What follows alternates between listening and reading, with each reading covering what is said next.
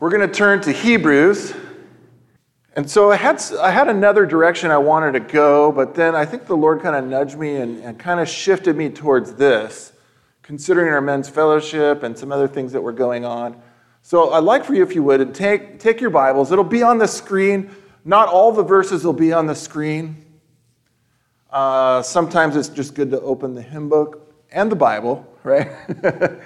The old-fashioned way. And so not all the verses will be on the screen as the message progresses, but all the verses from Hebrews will.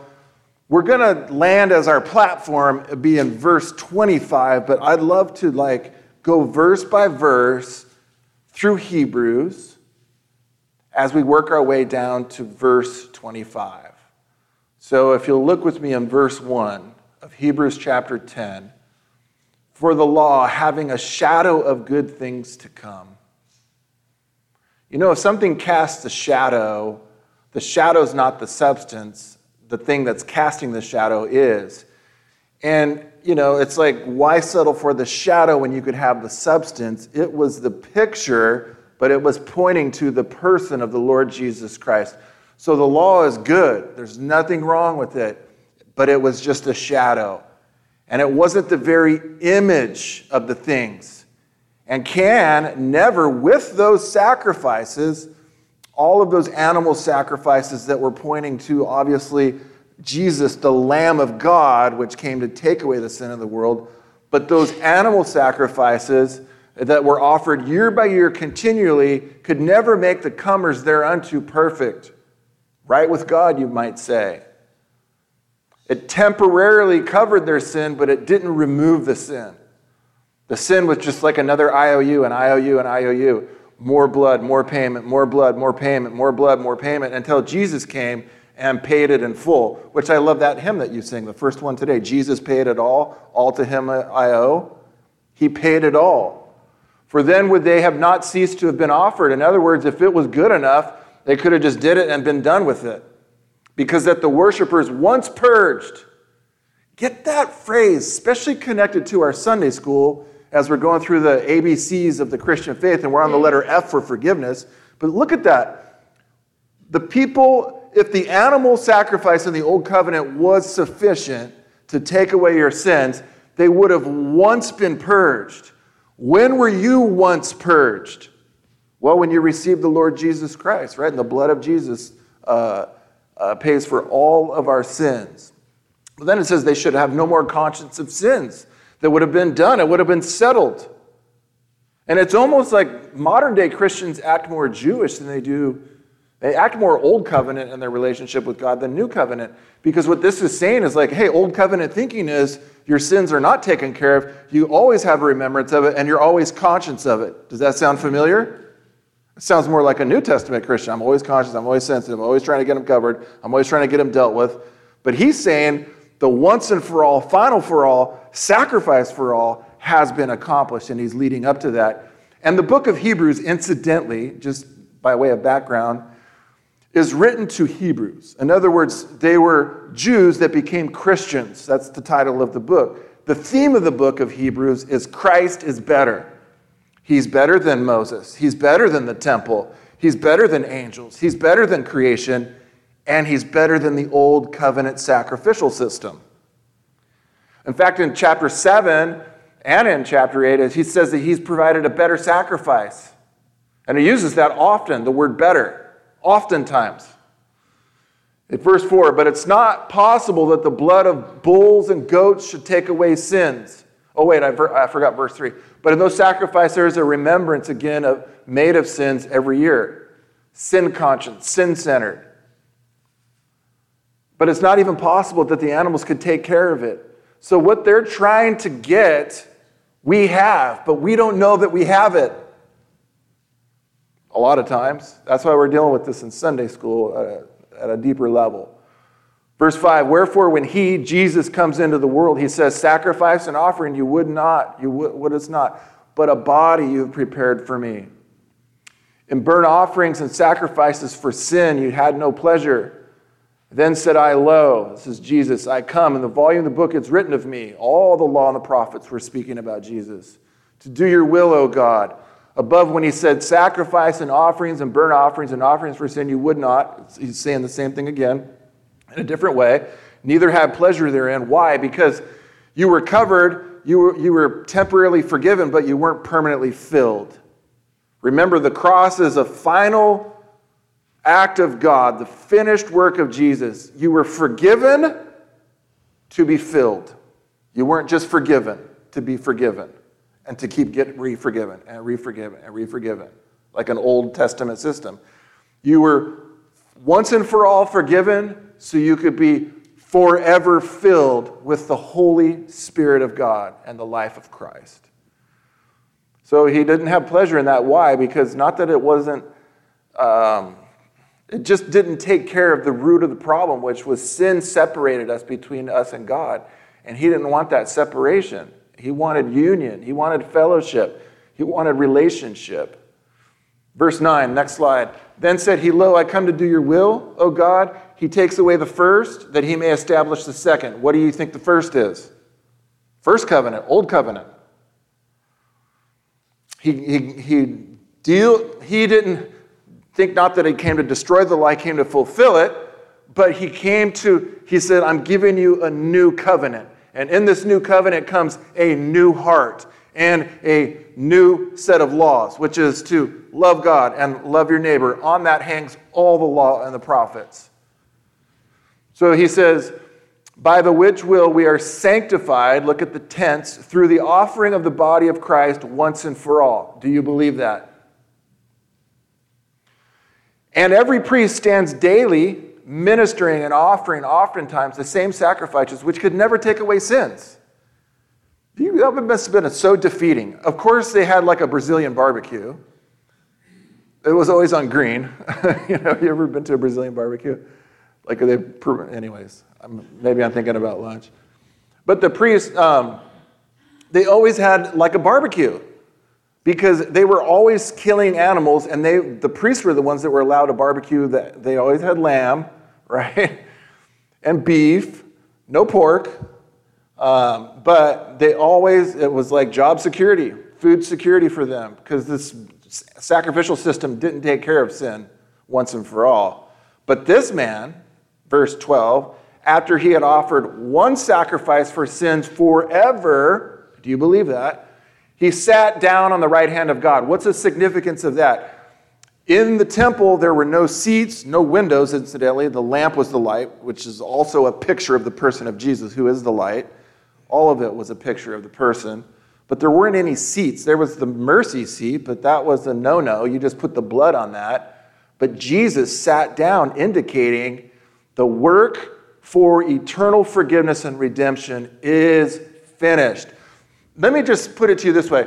So when God rested on the seventh day, from Genesis chapter 1 and 2, when he was done with creation, did that mean when God entered into the rest, or the seventh day he rested, did that mean God stopped working?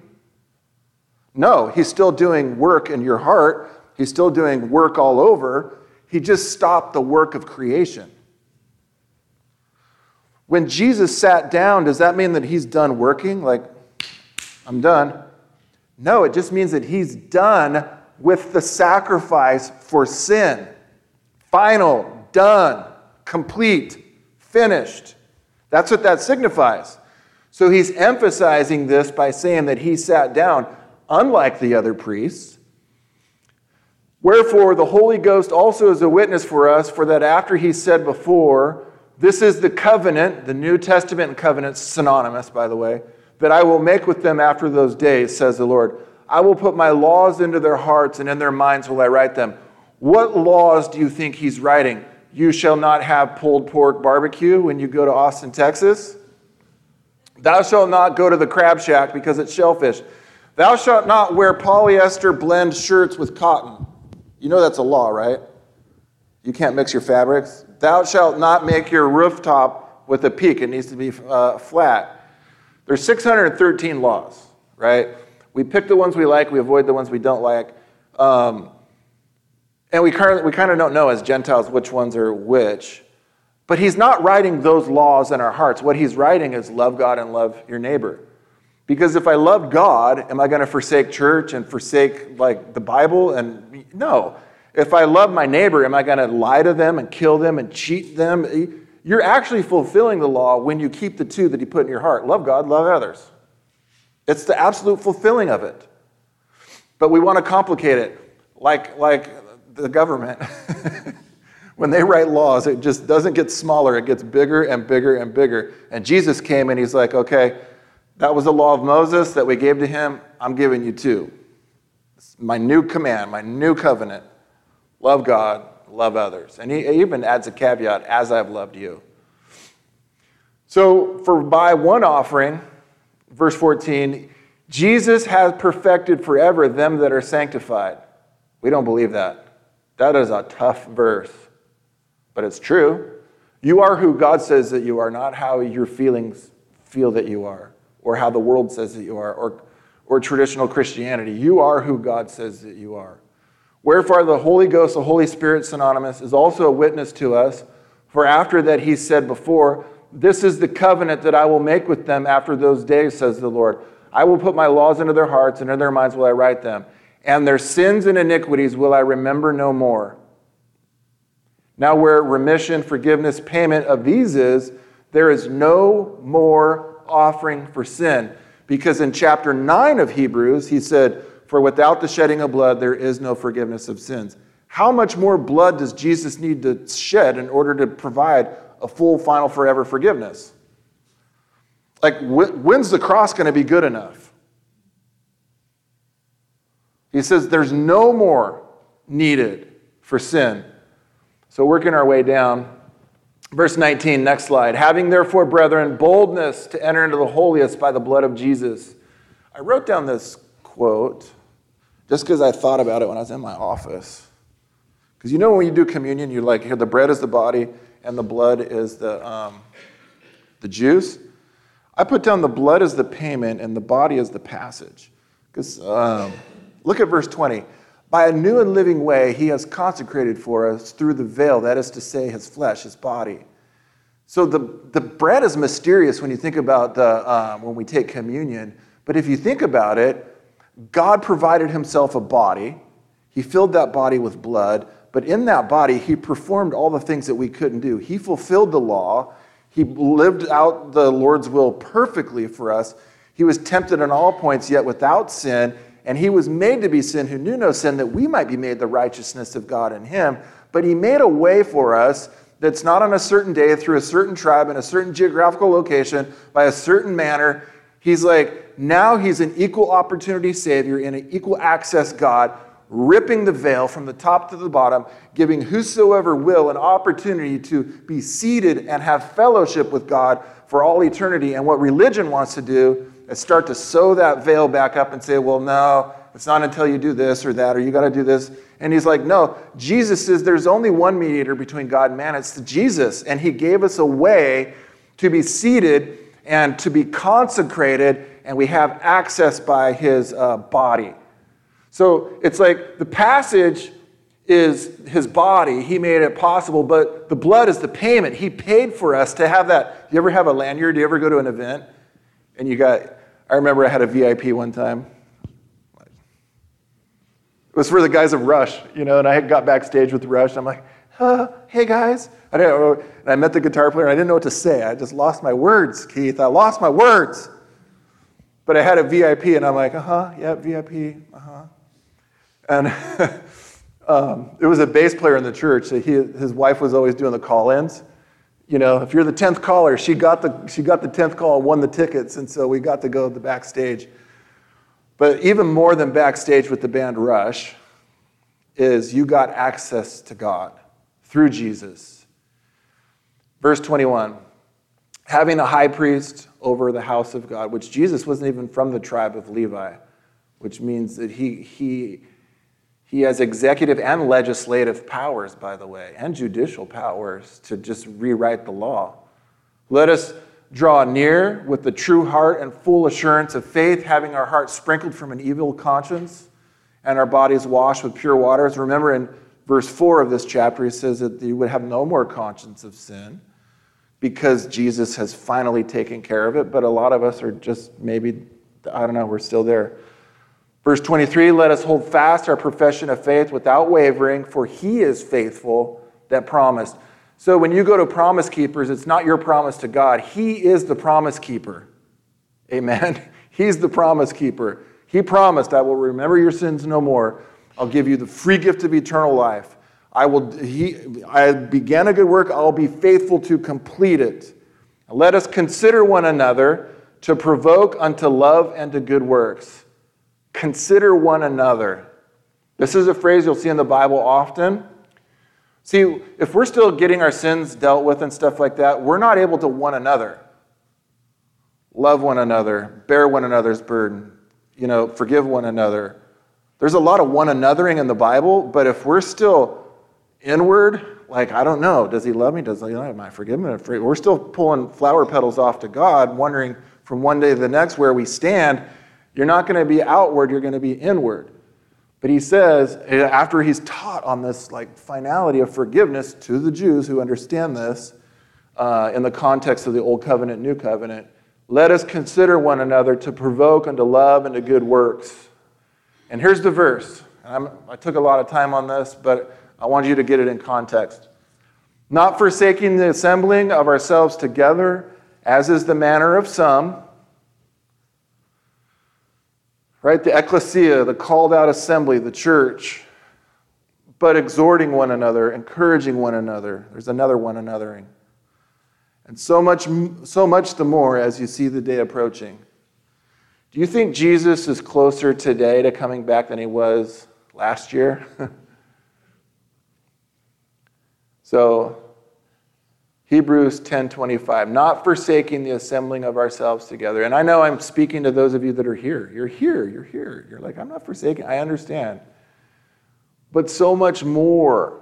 I was talking to Adam. He's like, Dad, what are you preaching on today? I'm like, well, it's this verse. And I know, people have used this in the past to guilt people into coming to church and stuff like that. But if you think about it, if you really believe that Jesus Christ came the first time, which you do, and you really believe that he could come at any moment, we don't know the day or the hour. We don't know. There's wars and rumors of wars, and like in your area of the world, it's probably more of a reality than over here. And then you hear of famines and pestilence, and you can kind of see things shaping up. You're like, I don't know.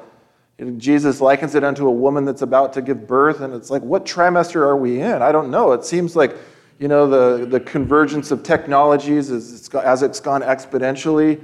It's like, when's God going to pull the plug? I just don't know when that day or hour is, but it seems like I see the day approaching. So if you also think I see the day approaching where it's kind of like the days of Sodom and Gomorrah, kind of like the days of Noah, buying and selling, giving in marriage, and people don't care about God. They're saying, where the promise of his coming? Things have continued since the creation of the world. But you see the day approaching you're like in your heart, you're like, I don't know. I don't know when, but it seems like Jesus could come back at any moment. This is the time to lean into church, so not to lean away from church.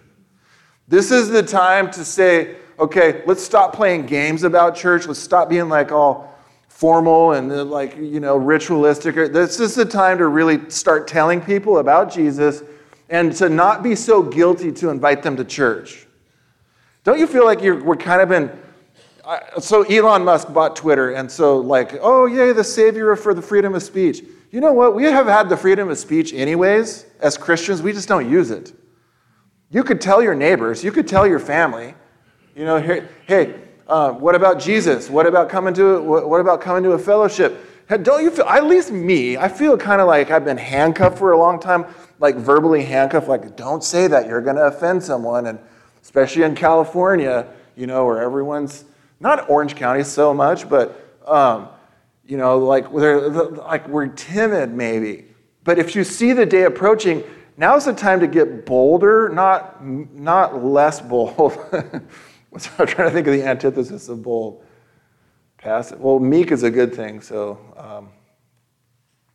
check this verse out. In Hebrews 10, verse, I don't know how many verses down, but it's in the same chapter. For yet a little while, and he who shall come will come and will not delay. Ooh. That's kind of a flyover verse, right? Where is that in Hebrews chapter 10, verse 37? So I am not going to finish this message, but we'll do our best to kind of edit on the fly. Go to the next slide. Point number 1. We're not going to do it. Don't worry. I'm good at editing on the fly. Not forsaking the assembling of ourselves together as the man under some. What does it mean to forsake? Look at the definition here. In the Greek, it kind of means to leave behind in some place. There's a good way to do it, and then there's a bad way to do it. It's some good things to leave behind, right? You should forsake, like he says in Ephesians 4, put off the old man with all of its deeds, the lying, the bitterness, unforgiveness, the gossip. Put that stuff off. But if you put good things off, like fellowship and going to church, and that's not good. That's not good for you. Like, going to church is not our gift to God. It's God's gift to us, right? Look, music is that's God's gift to us. It's not like we're like blessing God. All this stuff, prayer, Bible, fellowship, our men's thing, the ladies' thing, Awanas, these are gifts for us, right? They're not like, we're getting here. Are you impressed, God? They're for us. And so to forsake it in a bad sense is to rob yourself. And others, by the way, because you have every one of us in here, because we're all equal at the foot of the cross. You've all been gifted by the Holy Spirit, if you're saved and born again, to have gifts. And those gifts are not for personal edification, it's for like corporate edification. You have been gifted, so it's like a catch and release thing. You've been given so you could give it out, right? And so, and many of you do. I'm not trying to guilt anyone, but if this is kind of, you're thinking things that make you go, huh? Then think about that. What's my gift? How could I use it? How could I share this? Especially if you see the day approaching. Especially if you see the day approaching. Go to the next slide. I've read this poem before, but I think it's appropriate. The perfect church. I think that I shall never see a church that all it ought to be, a church that never has no empty pews, amen, whose pastor never has the blues. I play the blues on guitar, by the way. A church whose deacons always deek. That's not a word, but it rhymes. And none is proud, but all are meek. Where gossips never peddle lies or make complaints or criticize. Where all are always sweet and kind and all to others' faults are blind. Such perfect church as there may be, but none of them are known to me. But still we'll work and pray and plan to make our church the best we can. Amen? I like that last line. But still we'll work and pray and plan to make our church the best we can. I know that's kind of hard to see, but maybe you heard it. Go to the next slide. So that's my wife, and this is my cousin's dog. We're watching her for the next couple weeks. But I want to illustrate this point. You say you like me. We're BFFs. We're pals. We're buds. We're good. You love me and do anything for me. Give me the shirt off your back. Let me borrow your whatever. But you don't like my wife or the cutest dog in America, which is the worst behaved dog in America. It pees everywhere. It barks all the time. And it's racist. The dog is racist. It barks at certain people groups on the TV and horses. It hates horses if it shows up on... And it's small and just... But because it's so stinking cute, it gets away with all of the above. But my point is this. You can't stand to be around my wife or her or this cute dog. I don't know if we're really friends. Because it's kind of a twofer. If you love and accept me, it's kind of like you have to love and accept my wife. And you're like, that's really difficult, Neal. I know your wife. No, I'm kidding. But isn't that like saying, I love Jesus, I just don't like the church? And isn't that kind of what people are saying these days and have been saying? Yeah, I like Christ, but not Christianity and Christians. Isn't that kind of what people have been saying? In America, at least, right? Isn't that kind of it? Like, Yeah, Neal, I like you, but I don't like your wife. Yeah, I like Jesus, I just don't like his bride, the church. And I don't want to be the reason. Have we given people good reason? Go to the next slide. But the fruit, go to the next slide after this, actually. Fruit of the Spirit's faithfulness. Yeah, there you go. So I understand why some people do not come to church. They like Jesus, they just don't like his followers. Doobie Brothers, Jesus is just all right with me. But look at Gandhi. I'm not going to do his accent. I like your Christ, I do not like your Christians. Your Christians are so unlike your Christ. This next slide is really telling. Look at this next one. If it had not been for Christians that I have known, I might have been a Christian. And where would India be if Gandhi received Christ? Who knows? I haven't been to India in a while, but when we go and minister there, it's very interesting. And I often wonder about this quote. Not been for the Christians so what I'm saying is, like, we don't want to be the ones to where people are saying, yeah, I like Jesus, I just don't like his stinking followers. Look, I've been an obnoxious Christian for most of my career, probably still am, and I don't know it. I'm getting more and more aware, but there was times where I could look back and be like, I get it. I don't come from a Christian family. So every Easter, every Thanksgiving, every Christmas, I'm preaching the gospel to all. And they're just like, they're drinking their spiked eggnog. I'm like, what in the world happened to this kid? You know? Like, okay. But then all the funerals, the weddings, and they're like, well, maybe this wasn't so fashionable or trendy for Neal. Maybe this thing 20, 30 years later. But I admit I've been off-putting, and I've had to repair those relationships.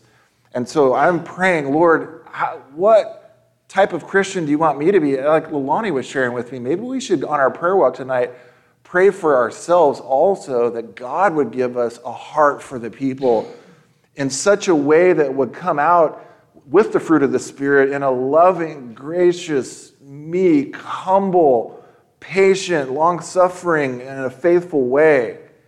And so, next part. So he says, not forsaking the assembly of ourselves together as the manner of some, but exhorting one another.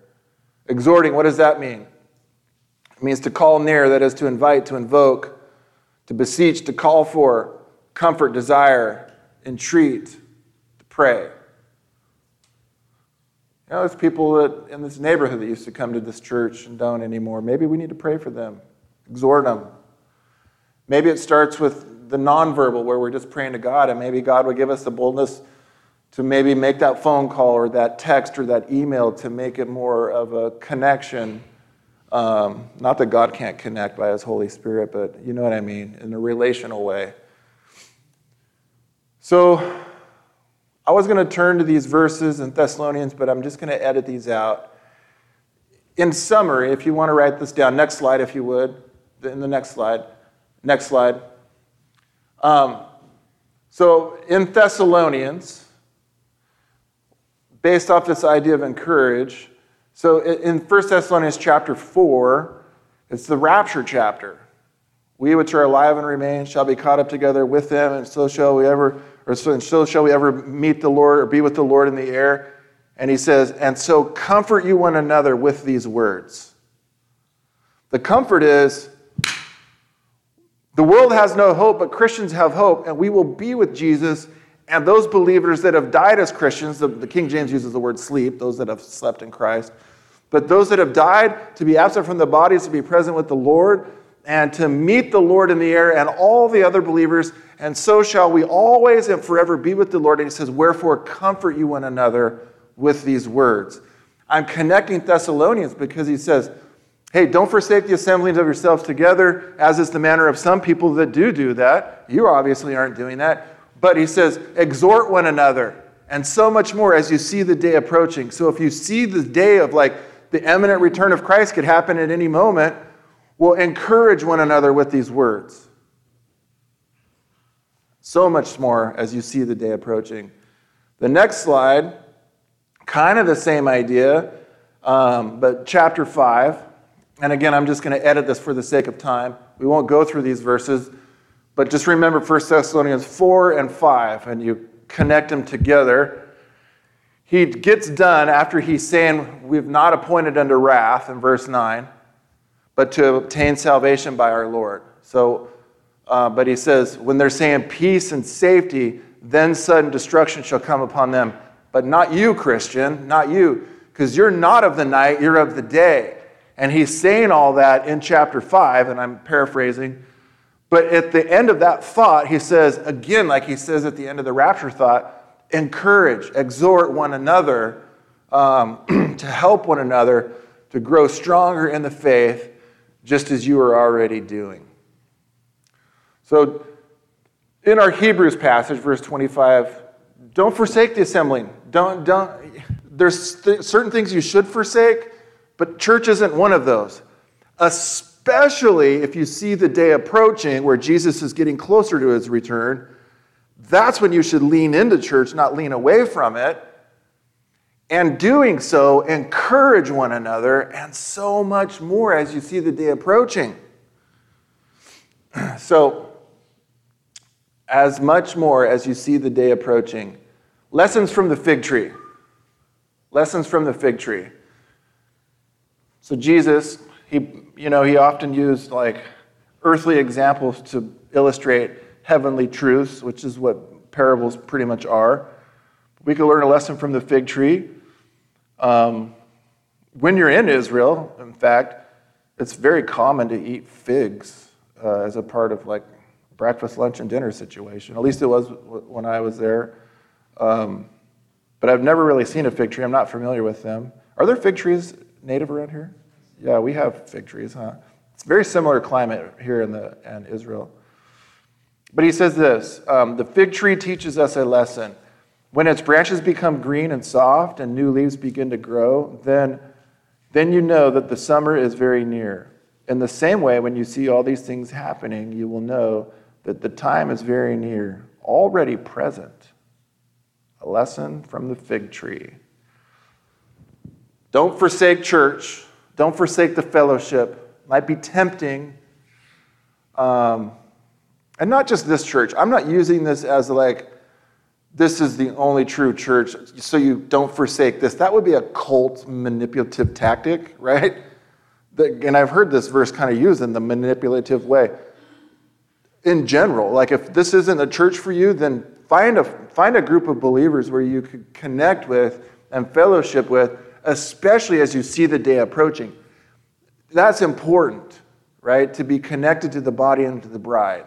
And you need it, and they need you, by the way. But know that, man, this could be sooner than we think. Chuck Smith, pastor at Calvary Chapel, said this. Go to the next slide. When you see people start decorating for Christmas, just know that Thanksgiving is just around the corner.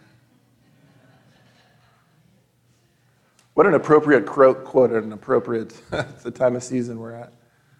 When you see people start decorating for Christmas, just know that Thanksgiving is just around the corner.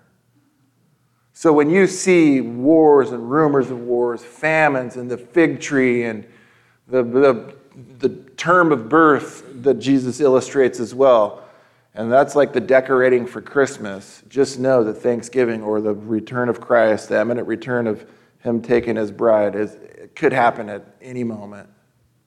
Closer than we think. That's why he says watch and pray, watch and pray, watch and pray. This next passage in Daniel, I was going to riff on the Antichrist, but I'm not going to. But just know, through peace in chapter 8, the Antichrist deceives people through peace. And then in chapter 9, he uses this 7-year peace treaty to deceive the world. And in the middle of it, it's called the abomination of desolation by Jesus in Matthew 24. He breaks this peace treaty. And then it's kind of like Scooby-Doo. He pulls the mask off, and you're like, what, you're the Antichrist? And, of course, we won't be here, but those that are left behind will. And he deceives people. Okay, go to this next one. And we'll just kind of end here. He which testifies these things saith, surely I come quickly. Amen, which is another way to say true, or I agree, or thus saith. Even so, come, Lord Jesus. So he's wrapping it all up. The final revelation from God to man through John the Apostle. And through this, Jesus gives him these words. And he says, I come quickly. Even so, come, Lord Jesus. So, in conclusion, do you know if Jesus came back today or tomorrow, that you'd spend eternity with God in his presence? In other words, have you been born again? Have you received the free gift of eternal life? Final forever forgiveness, final forever full of the life of Jesus. Because what makes you a Christian is Christ in you, not what you do, who you have. You are a Christian. Christian, do you believe Jesus is coming back soon? I struggle with this because I could teach it and preach it academically, theologically, but I have to check myself too, because sometimes I get distracted by the cares of life. There's a lot of them coming at me right now, so I don't think about this often. But you know when I do think about it? Psalm 8. When I consider the sun, the moon, and the stars, I look up to the heavens. When I consider it, when I just kind of like cares of this world are put aside, what is man that you're mindful? And then I think about God loves us. He has a promise. He's coming back soon. And he's coming for you because he loves you. And this last thought here, who is God putting on your heart right now to encourage? Where he says, don't forsake the assembling of yourselves as the manner of some, but what is it? What does the verse say? I forget. But exhort one another, and so much so as you see the day approaching. Exhort, encourage. So who is on your heart right now to exhort or to encourage? To come back to church?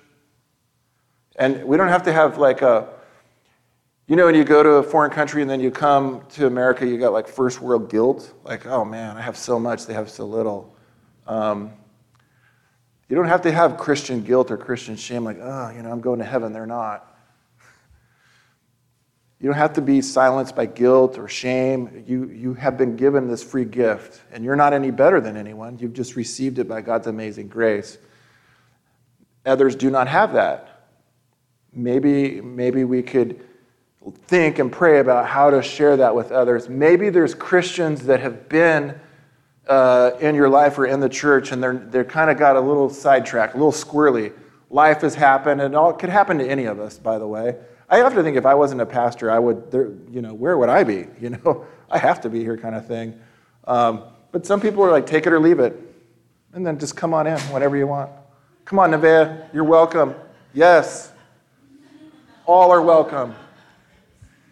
But whoever God is putting on your heart, that's the Lord telling you.